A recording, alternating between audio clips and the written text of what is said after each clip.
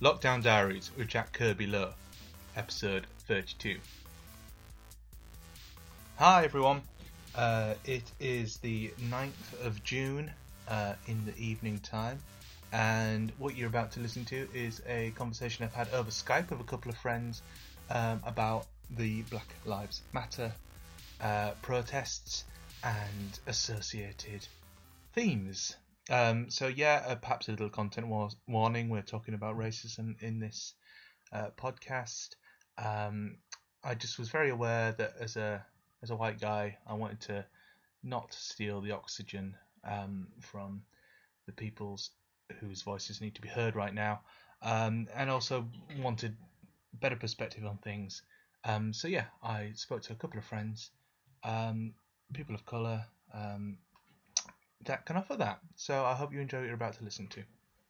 So I've got with me today a couple of friends, one old friend and one new friend, just to talk about Black Lives Matter and sort of allyship, because I've spoken on a couple of podcasts already just about the current protests and George Floyd and lots of things, but I'm sort of very aware of myself as being a very white, very male, dare I say, almost middle-aged guy, and I just don't think my voice is really the most valuable one to have on this subject matter. So I really want to talk to a couple of my friends who are people of colour, just to sort of talk about that. And Kaya, who I've known for a long time, she wrote a really good Facebook post just about white people being allies, and I was going to sort of use that as the framework of our conversation. But we've got Kaya and Mishka. Hi guys, would you like to introduce yourselves?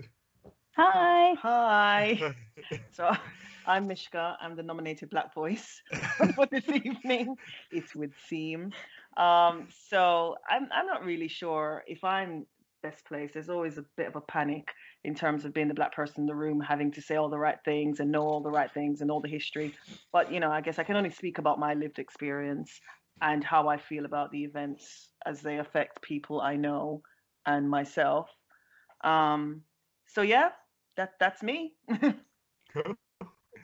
And I'm not Mishka, I'm Kaya, and I am a non-Black person of colour, woman of colour, and I suppose I'd like to say activist, but I feel like I don't do enough to call myself that, but someone who tries to engage with social justice issues. I'm a lawyer by day job, so ideas of justice are generally important to me, but then also my lived experience, which is not as a Black woman, but is as a woman of colour, informs some of that and some of my views. And I also grew up in a place where the majority of my friends for a long time were white.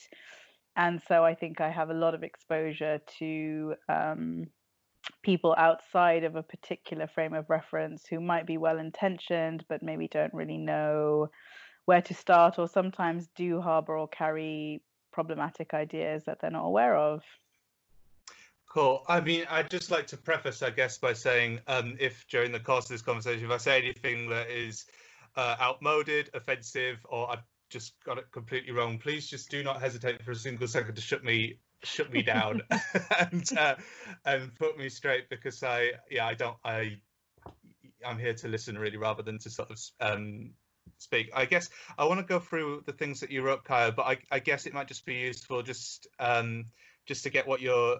I mean, obviously the murder of George Floyd, which has sparked this most recent unrest and protests around Black Lives Matter. I mean, it's obviously just the latest incident in a long line, but I guess it'd just be useful to hear sort of what your initial feelings and emotional responses to that was when it was when the news broke the week before last, I think it was now. I just did what I think most of us should do, which is try and amplify the more relevant voices in the room if they have capacity.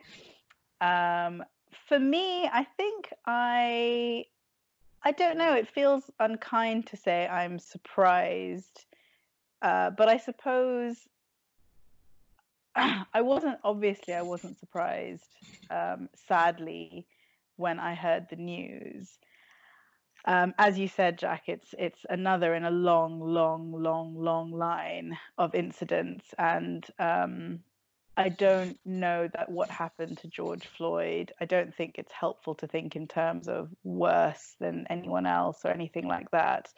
So I think that's why, for me, whatever is in the air, or maybe it's something to do with isolation, but I am surprised that suddenly people seem to care. And I guess that might sound unkind when framed in that way. But I think for me, obviously, when I saw what happened, and it's always a really hard tussle up as to watch these videos, because I think, I don't know how frequently a white life being treated with such indignity and brutality is plastered all over social media for everyone to sort of watch in a kind of grotesque way. So part of me is like, oh, do I bear witness to what's happened and watch this thing, or do I not, because this is a human being and someone's dad and someone's family member or friend, and I'm just sat in my living room watching the last moments of their life. Like, I never actually really know whether I want to or should watch these videos when they come out, but I did, because ultimately I fell on the side of, I want to be an activist about these issues, and so I'm going to watch with the intention of educating myself and equipping myself to have conversations. So that's where I personally fell down on it, and obviously it was enraging to watch, and I can only imagine, I mean, that's not someone who looks like me, so I can't really speak to the experience of someone else watching it, but it was enraging. And then, as much as surprise, I think it was also enraging to see suddenly loads of people talking about it in social media, like this is the first time this has happened. And I don't still fully understand what the tipping point is, but part of me is a little bit like, where have you all come from? Like, why is everyone sort of paying attention now? Why are people who've never really talked about these issues suddenly talking about them now? And obviously it's a good thing, but part of me did feel a bit, I don't know, sort of, I don't know if angry is the right word, but unsure how to feel about that. I think, having spoken to a few friends of mine, there's a school of thought that says, because of the lockdown and the limitations placed on everybody because of COVID, people have a lot more time to think about things. They have a lot more time to be angry in general about feeling marginalized for whatever reason. Then this happened. I think it's just sort of galvanized people, but I don't know. That's just what some people are thinking. I think, in terms of how I feel about it, and speaking to Black friends that I have, I mean, it's sort of been the sole topic of conversation that we've all been having. People have felt really hurt, I think, very wounded. People do feel angry, but people feel overwhelmed, I think, is the general feeling that I have. My Black friends and family members just feel overwhelmed and exhausted by it all, because, as Kaya's sort of saying, there's nothing new here, whether Black bodies are dying or not.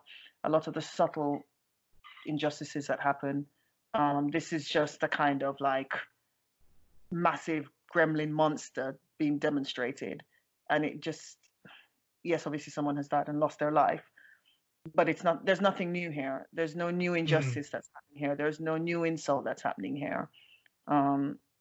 It's just been done in such an obvious way. And so I think, as Kara's saying, that all these conversations that are now happening, everyone's being interested, feeling that they have to say the right thing or not the right thing. This is just life. And it depends, I suppose, the circles in which you live. So if you're working and living, which many of us are, in white spaces, dominated by white voices, seeing things through a white gaze, this is just another thing that you feel you have to explain to people and feel that you have to have conversations about. And for me, I can speak about myself. Initially, you're excited by this. You're like, oh, yes, finally, I get to explain to you, this is the reality of my life. Then by day 2, you're like, oh, I'm tired, because even within yourself, you don't fully explain these things, because you can't live like that. You can't live every single day being affronted by the society that you live in. How are you going to sort of carry on? And, obviously that's just one aspect of a life that you're living. You're still dealing with loads of other things, whether it be anxiety about stuff or money stuff or family things. So how you're seen just by walking out your front door, by the color of your skin, or by perceived cultural norms that you have or don't have, and all this kind of stuff. It's just another layer on top. So then for people to be pointing out to you the obvious that you live every day can be, I think, exhausting. Mm. I hear you. I could. Yeah, well, I appreciate that, as you said, your initial sort of excitement of being able to explain that, and then the exhaustion that you must feel having to do so constantly. So, well, first off, thank you for taking the time to do so here in this format, and I hope, I hope maybe this is you'll have to have the conversation too many more Yeah, it's times very with important. endless Oh, it's people. important. Yeah. I mean, I think as Kyra in your post, you said, I think towards the end that it's important that white people educate themselves so they can have these conversations, so it doesn't take this exhausting psychic toll on people of color and black people in the community to have to keep explaining these things. So I really appreciate that. And what you were saying about being unsure whether to watch the video from which, I mean, there's a level of exploitation there in seeing someone being killed on camera. And I mean, I watched the video too, but it was with the same sort of caveats. Like, is this really, do I want to see someone being killed on film? But again, yeah, I felt like I had to, I guess. I don't know. It is a weird one. And yeah, talking about sort of all of this happening in the background of the lockdown, coronavirus, and maybe that is just a very cynical way of why people are paying more attention right now than when very similar things have happened in the past. So yeah, but it's also important, I think. I mean, again, I don't think this explains it fully, but it also came on the back of Breonna Taylor, yeah, Ahmaud Arbery, yeah, and the I forget her name now. I don't suppose she's particularly a name particularly worth repeating. The lady in Central Park. Oh, yeah. And that incident. So I think a few things happened back to back, I suppose, one after another. But again, that's not uncommon. And one of the posts I saw online was about the number of black trans people in the US who get murdered at an extremely high rate, including by police brutality, and how that is also something that needs to be looked at and amplified. But again, I don't know that this was a particularly higher number of events than there are as usual, and just maybe people could pay more attention because of lockdown. I don't know. Yeah, no, unclear. But I mean, exhaustion aside, and it is very good that these conversations are being had. And from speaking to other people, the fact that maybe CEOs or heads of departments or people like that are having these conversations in the workplaces with their staff, organizing Zoom meetings and stuff like that, and normalizing the fact that a large proportion of our staff potentially are having these experiences and living this trauma, that being recognized by someone who doesn't look like you and doesn't experience what you experience is very powerful.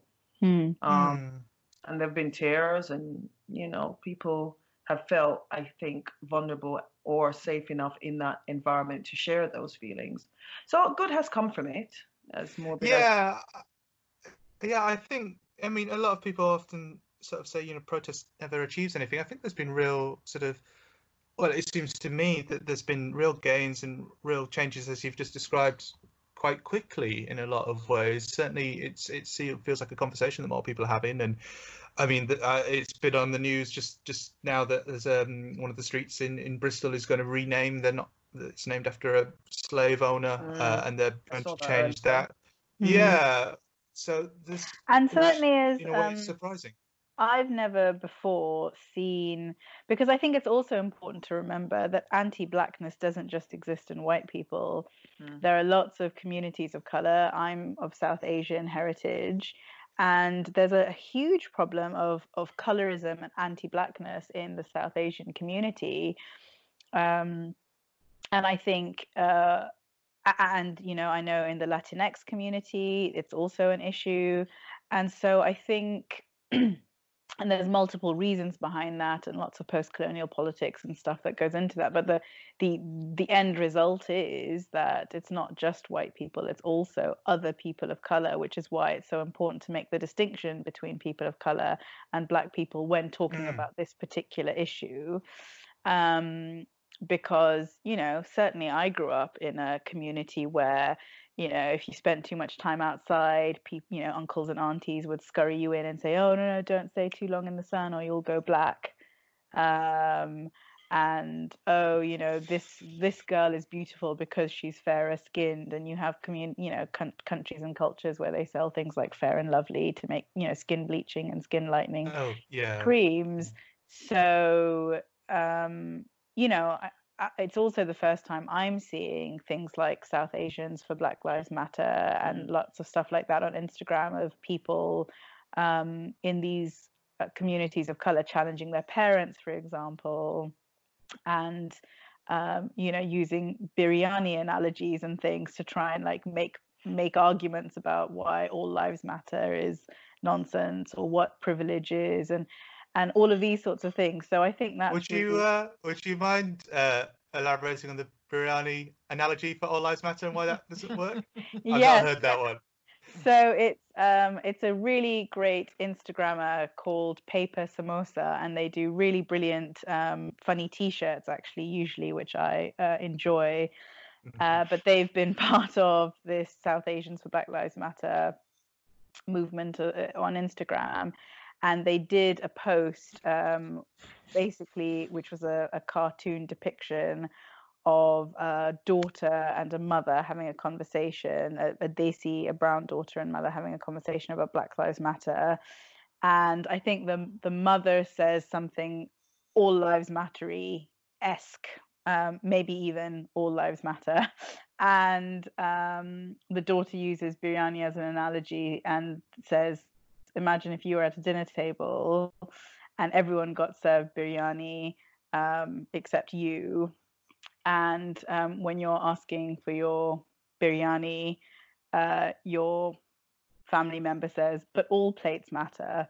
And like that's the sort of, there's a much more protracted biryani analogy. But anyway, the point is that it was using like cultural reference points from the South Asian community to tackle anti-blackness, and I have in my lifetime never seen that kind of activism or posts or content before. I'm sure it's existed, but it's certainly not something that I've had drawn to my attention, and there's a lot of that kind of thing going on at the moment. That's really interesting. Yeah. So I mean, I guess going on to sort of just look at some of the things that you mentioned about allyship. The first one was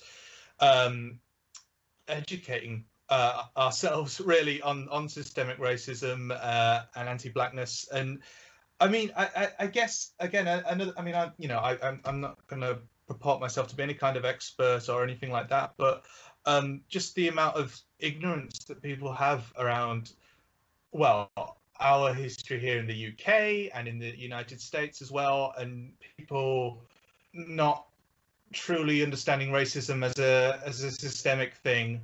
You know, I've been surprised. I guess I'm in my little liberal bubble or whatever, but it does. I mean, is that something that you have recognized a lot, that just people don't seem to get it on a fundamental level, or are more people are educated, or I don't know, what would you think around that? I think that people have been socialized not to get it, because I think that if as an entire nation of people they did get it, it'd be very difficult for people to live with themselves, that you've been complicit in the subjugation of a people that have done nothing to you. And so I think that it is very difficult, and also people would fight against that feeling of wanting to get it, because it's painful. It's painful to white people to acknowledge that they are part of the problem that they see in front of them.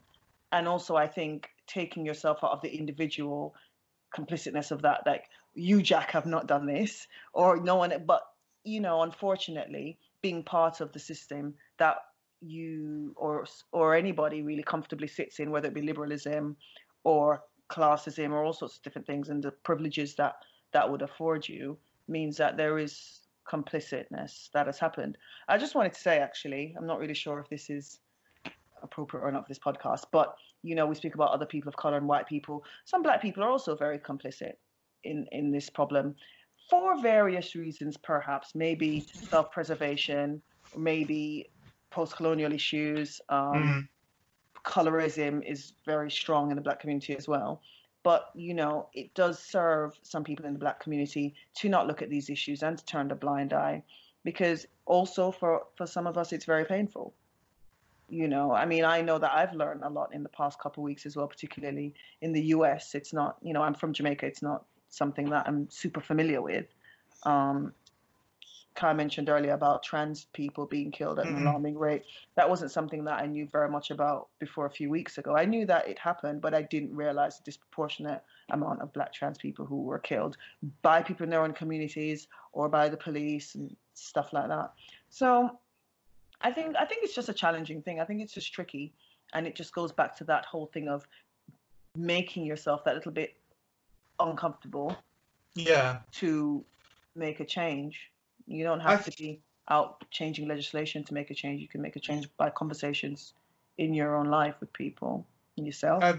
Yeah, I'm glad to hear you say that, because I spend a lot of my time on Twitter, which is probably not healthy, but some of the responses that people are saying, and just sort of basically denying that racism or prejudice against black people exists, even just a microcosm. It's like, why is that so hard for someone to even acknowledge? And I think it is absolutely what you said is true, because if you acknowledge it, then you have to acknowledge your own complicitness in that. And it's just, I mean, on the education subject, I mean, it's ridiculous.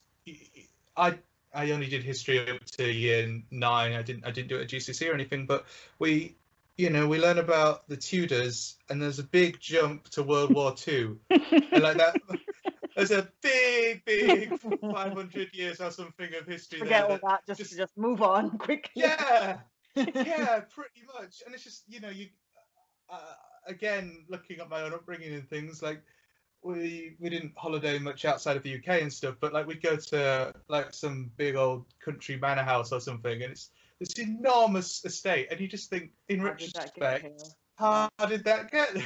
Exactly, and you're absolutely right. I mean, in wealth of this nation, the reason it was an imperial power and has any kind of power today is completely built off the back of slavery, and like it's awful.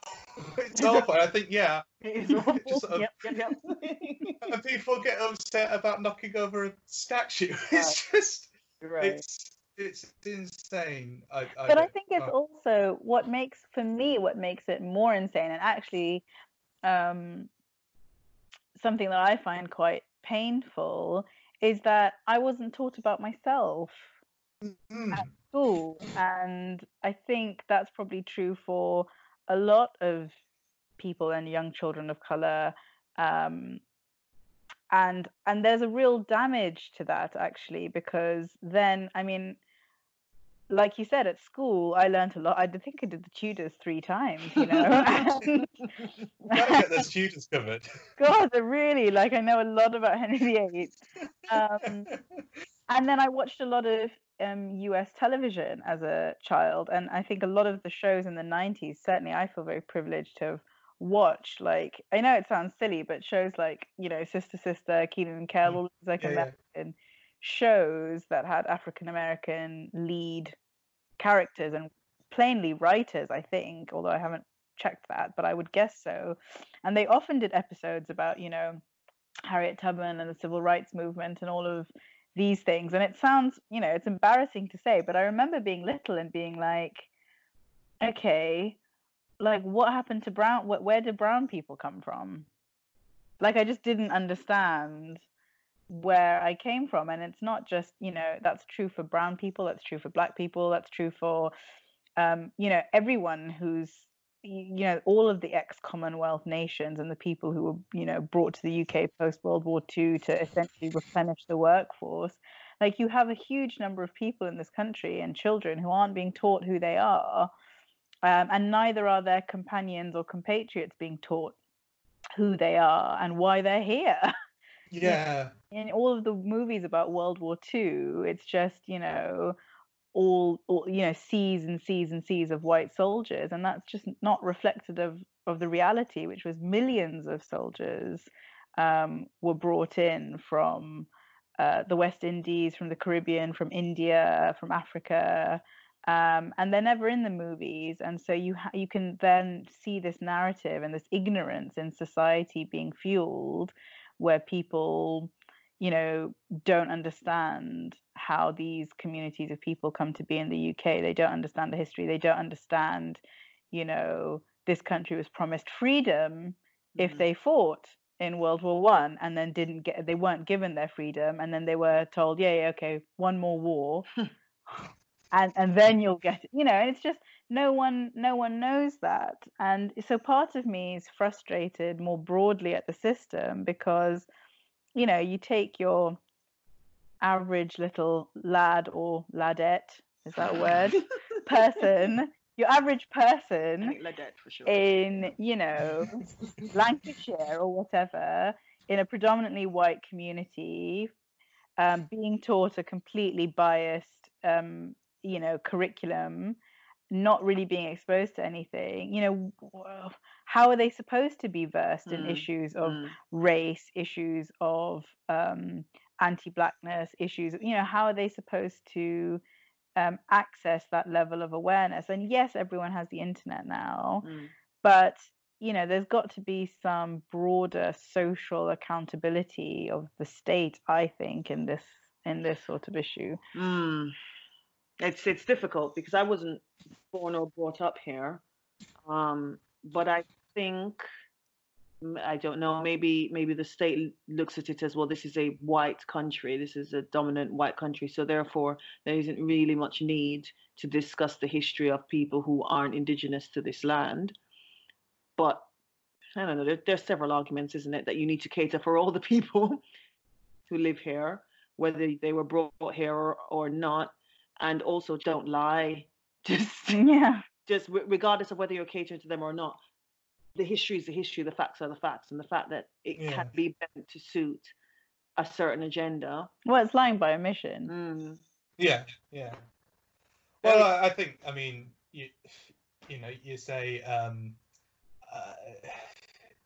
yes, probably the establishment views this as a white country and doesn't feel like it, in terms of the curriculum, needs to address, other races that I use the word races, people that live here that have immigrated or generations or whatever. But I think it's even more important because, it's important for every kid of this country to know exactly what this country did over the last several hundred years to the rest of the world, and why, why that's important, and, why we do have, different people who have fought for this country, because we colonized them, and as you say, we offered them freedom and stuff if they fought for us in the war. So I think it's almost more important to sort of learn more about sort of the international context in which Britain pilloried the world.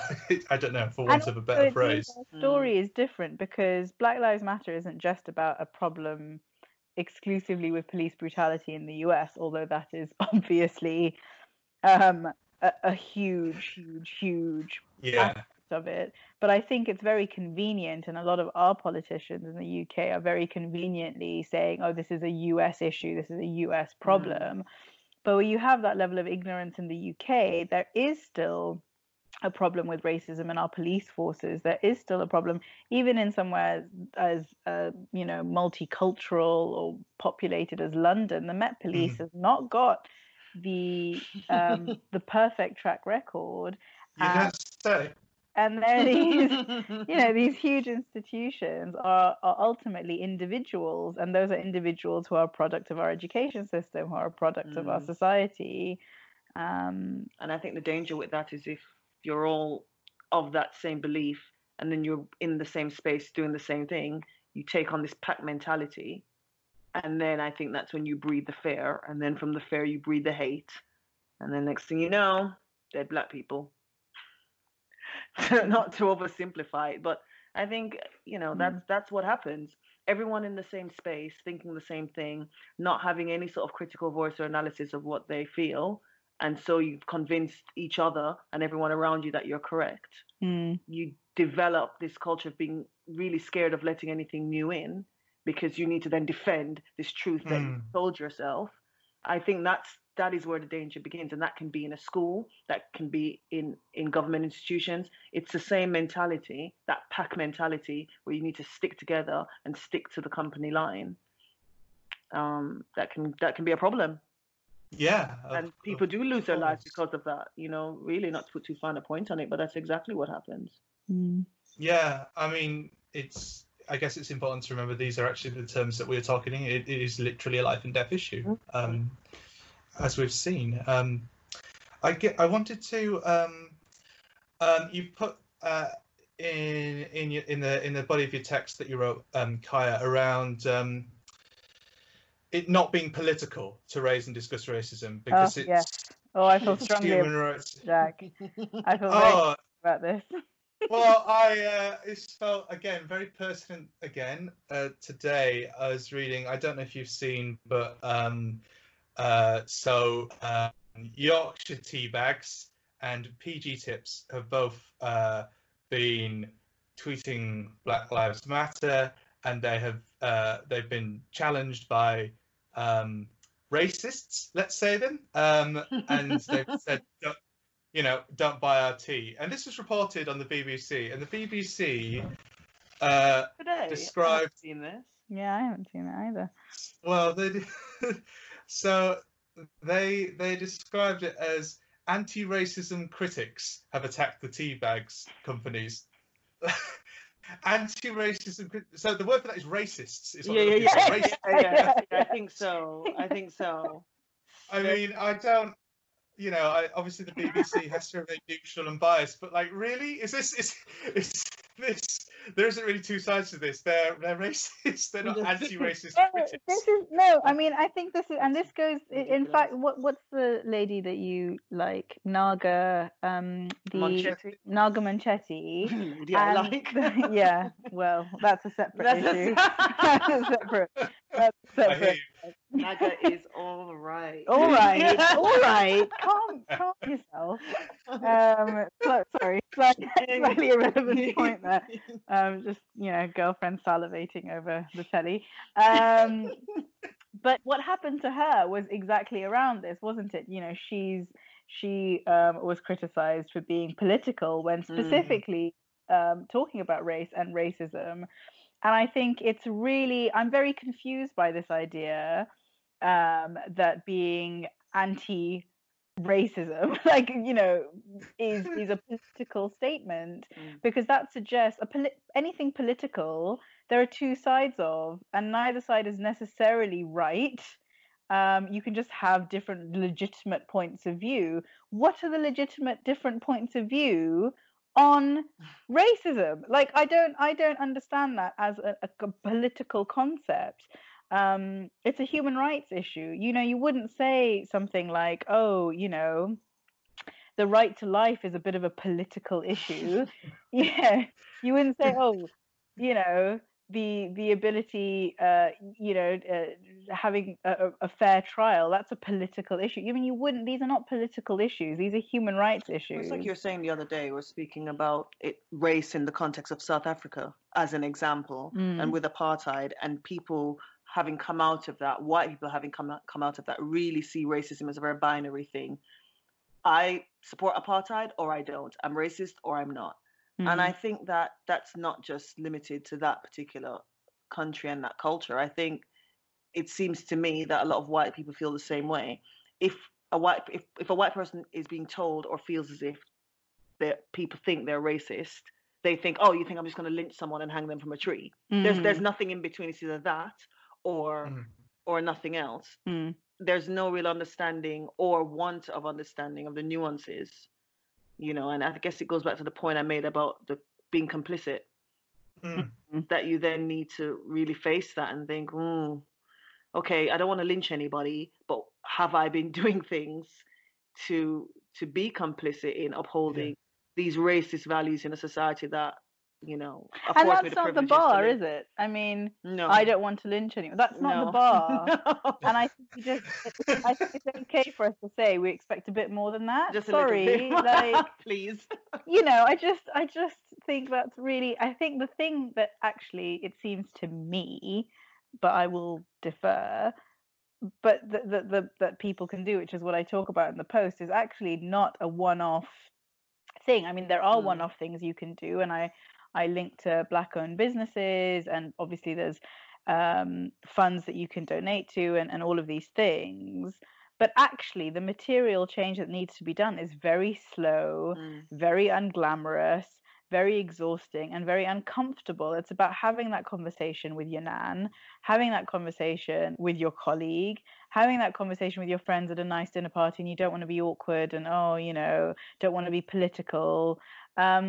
It's about actually, no, this is important, and maybe I will be listened to more because I am a white person, or because I am their friend, or because I am, their relation, or whatever. Maybe, just maybe, they'll actually hear what I'm saying.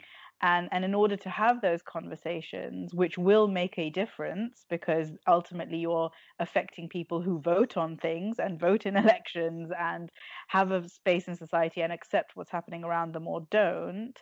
But in order to have those conversations, you need to equip yourself with the information, with the discourse. Okay, what do I say when someone says all lives matter? What are the possible responses and mm, rebuttals to that? mm, Like, you need to equip yourself, you need to learn, you need to educate yourself. Oh, what if, when someone says, oh, any number of the ridiculous arguments, which I'm not going to make for them, Mm, mm. that people with subconscious bias, racist biases have, to deny, for example, white privilege.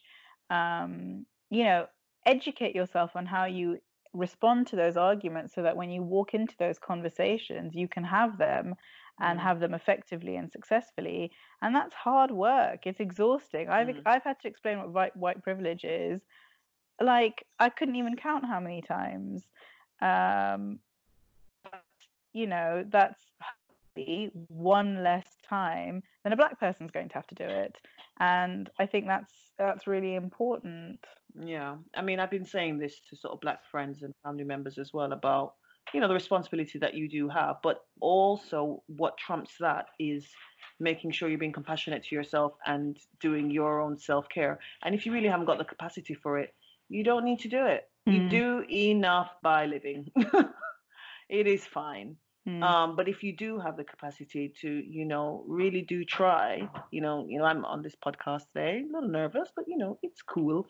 But I think Kaya's absolutely right. For people who aren't black, who have black people in their lives or not, there really is a responsibility to make sure that these black people that travel through this world a little bit safer, feeling a little bit less othered, maybe I should say, in spaces that they have no option, that they have to walk through it all the time. And it makes a difference.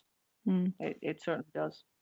Yeah, I mean, again, I recognize what you're saying about having those challenging conversations with, people that you're friends with, people you love. Like, if they say things that are problematic or just outright racist, it never feels good to challenge someone on that. And I mean, I'm fortunate in that my close friends and family very rarely, maybe it's just around me and I'm annoying, I don't know, but I've rarely had to sort of make an intervention. But there are definitely times that I would hold my hand up and said where I have just ignored something for the want of an easy Mm. life. But then Yeah. that is my white privilege. That I feel I don't want to have that conversation today, and I can just decide not to have it, I suppose. I mean, yeah, I think that's probably more of a thing in the past, really, and I where I've needed to, I think I have spoke up where necessary. But it is, I guess, about being willing to embrace the fact that you might be having an awkward half hour here for the, Mm. just be willing to accept and embrace that rather than shy away from it, I suppose. Mm. mm. And also realizing that it's always worth having the conversation, because I think I said in the post, the the people you need to have conversations with aren't the out and out, like, want to lynch people. Yeah. And you're very unlikely to be engaging, the average person is very unlikely to be engaging with someone like that. But people contribute negatively to this cause, or people uphold the status quo by not actively being anti-racist. So even your friends or your people that who are just not engaging with Black Lives Matter, who are just not reading about it, who are just like, this doesn't affect me.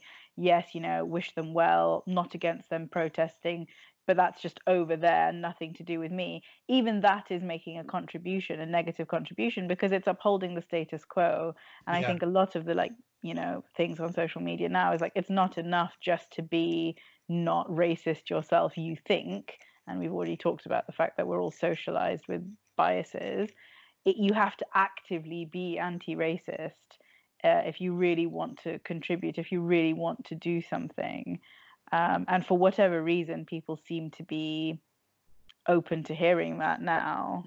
I think we've touched on a lot of the things that you sort of spoke about, but I think one thing that I fretted over quite a bit was my immediate response sort of to the protests and things was, well, firstly, me and my wife we are self-isolating quite strictly while she's pregnant, so it's going to a mass gathering or protest isn't something that we felt we could do. If it were in any of the circumstances, we would have been there. So in the lieu of doing that, I felt the best thing that I could do was support financially, and I'm again privileged enough to be in a position where I can give some money to an organization. I think what I was fretting was there were just so many. I was kind of overwhelmed with how many options I had. I wasn't sure whether to donate to a US organization or something grassroots or something bigger, or lots of small ones to lots of individuals. I gave some money to UK Black Lives Matter in the end, but I don't know if you guys had any.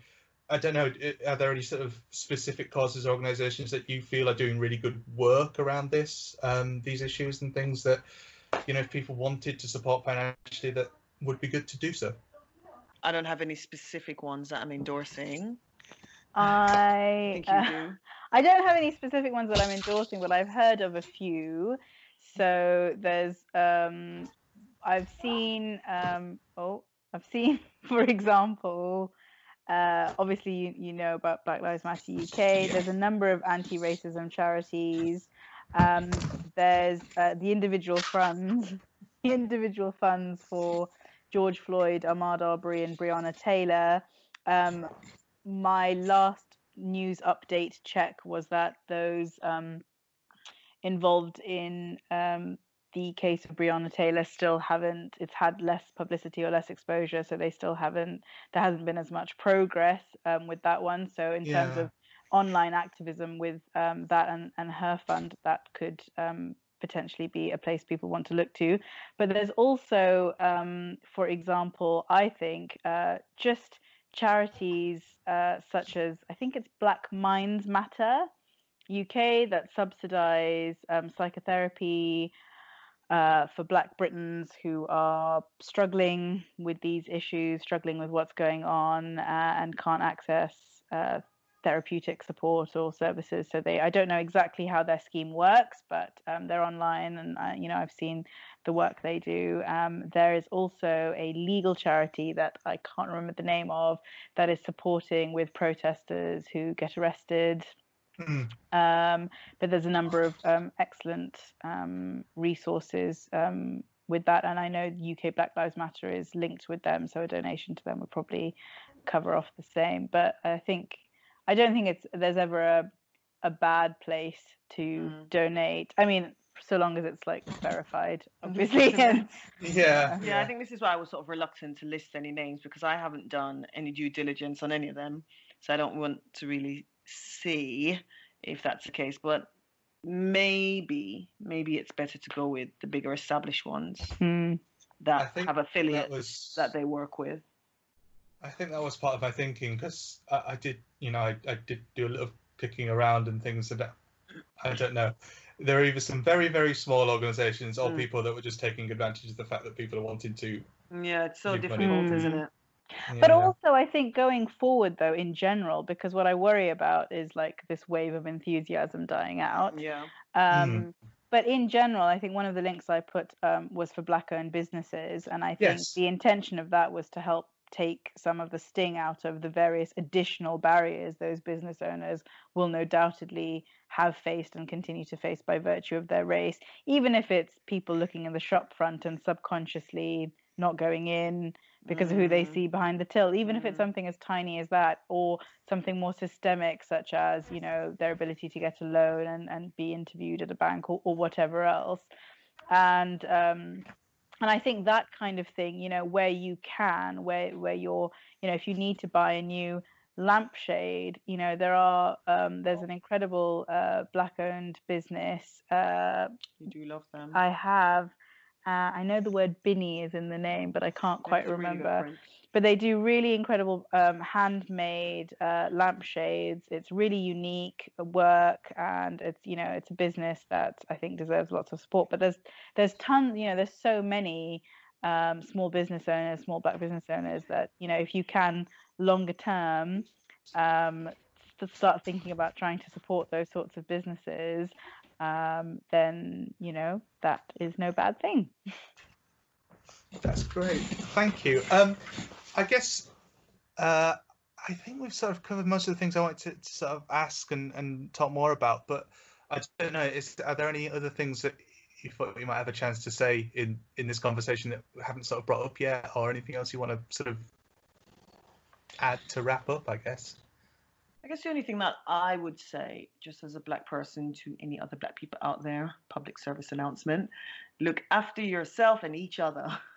I think it's so important, because I think, as I've touched on earlier, you know, there's this responsibility for this Black person in this time. Oh, we're living through history. What will I tell my children? What will I tell my grandchildren? How can I feel proud of myself for having showed up for my people and all that? And that's fantastic. But take the time you need. Take a break if you need it. Ask those around you who are allies to help you, you know. And I just think that sort of thing is important. It's just as important to take time as it is to give energy at a time like this. Don't burn yourself out feeling you've got to do the good work and fight the good fight constantly, because there is absolutely just no point burning yourself out. That's what I have to say. I'm going to amplify the Black voice in the room and just second that. Is there something else you wanted to say? There was one other thing I can't say it. Amplify your voice, but this thing. But also, stop talking. No, say your thing. My thing was, the one thing that we didn't touch on that I did want to touch on, particularly in light of upcoming events, is that I think people feel, again, in the same sort of sense of like, oh, it's too political or whatever, uncomfortable about talking to their children about race. And certainly some of the publications I've been looking at, and again, I linked to it in the post, about how young children actually are when they start understanding race as a concept, and more worryingly, because no one's talking about it to them, how they absorb what's on television, good characters being lighter or bad characters being darker, and they make their own assumptions. And there's the dolls experiment that anyone can look up on YouTube online, which just shows very, very young children absorb racial bias. So if you are parents of any child, and this is people of color who are not Black, and as well as white people, it's, you know, there are appropriate ways of talking to children about race and dealing with those issues from quite early on, you know. So don't shy away and think, oh, I don't, you know, it's too political, or I don't want to sully their innocence or whatever, because that's not the world they live in, and that they're already absorbing negative ideas. So do something proactive to stop that. Here, here. Thank you very much.